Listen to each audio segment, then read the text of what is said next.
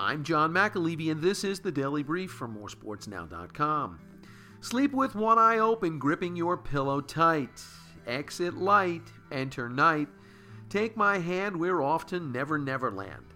This, of course, is the refrain from Metallica's mega-hit single Enter Sandman, which when blared from speakers inside Yankee Stadium from 1997 through 2013, meant impending doom for opposing teams because Mariano Rivera was coming out of the bullpen to close you out.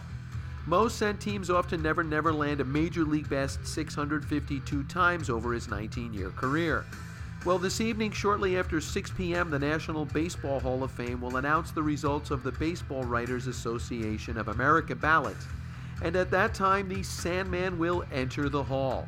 The only question is, will he be the game's first ever entrant voted in unanimously?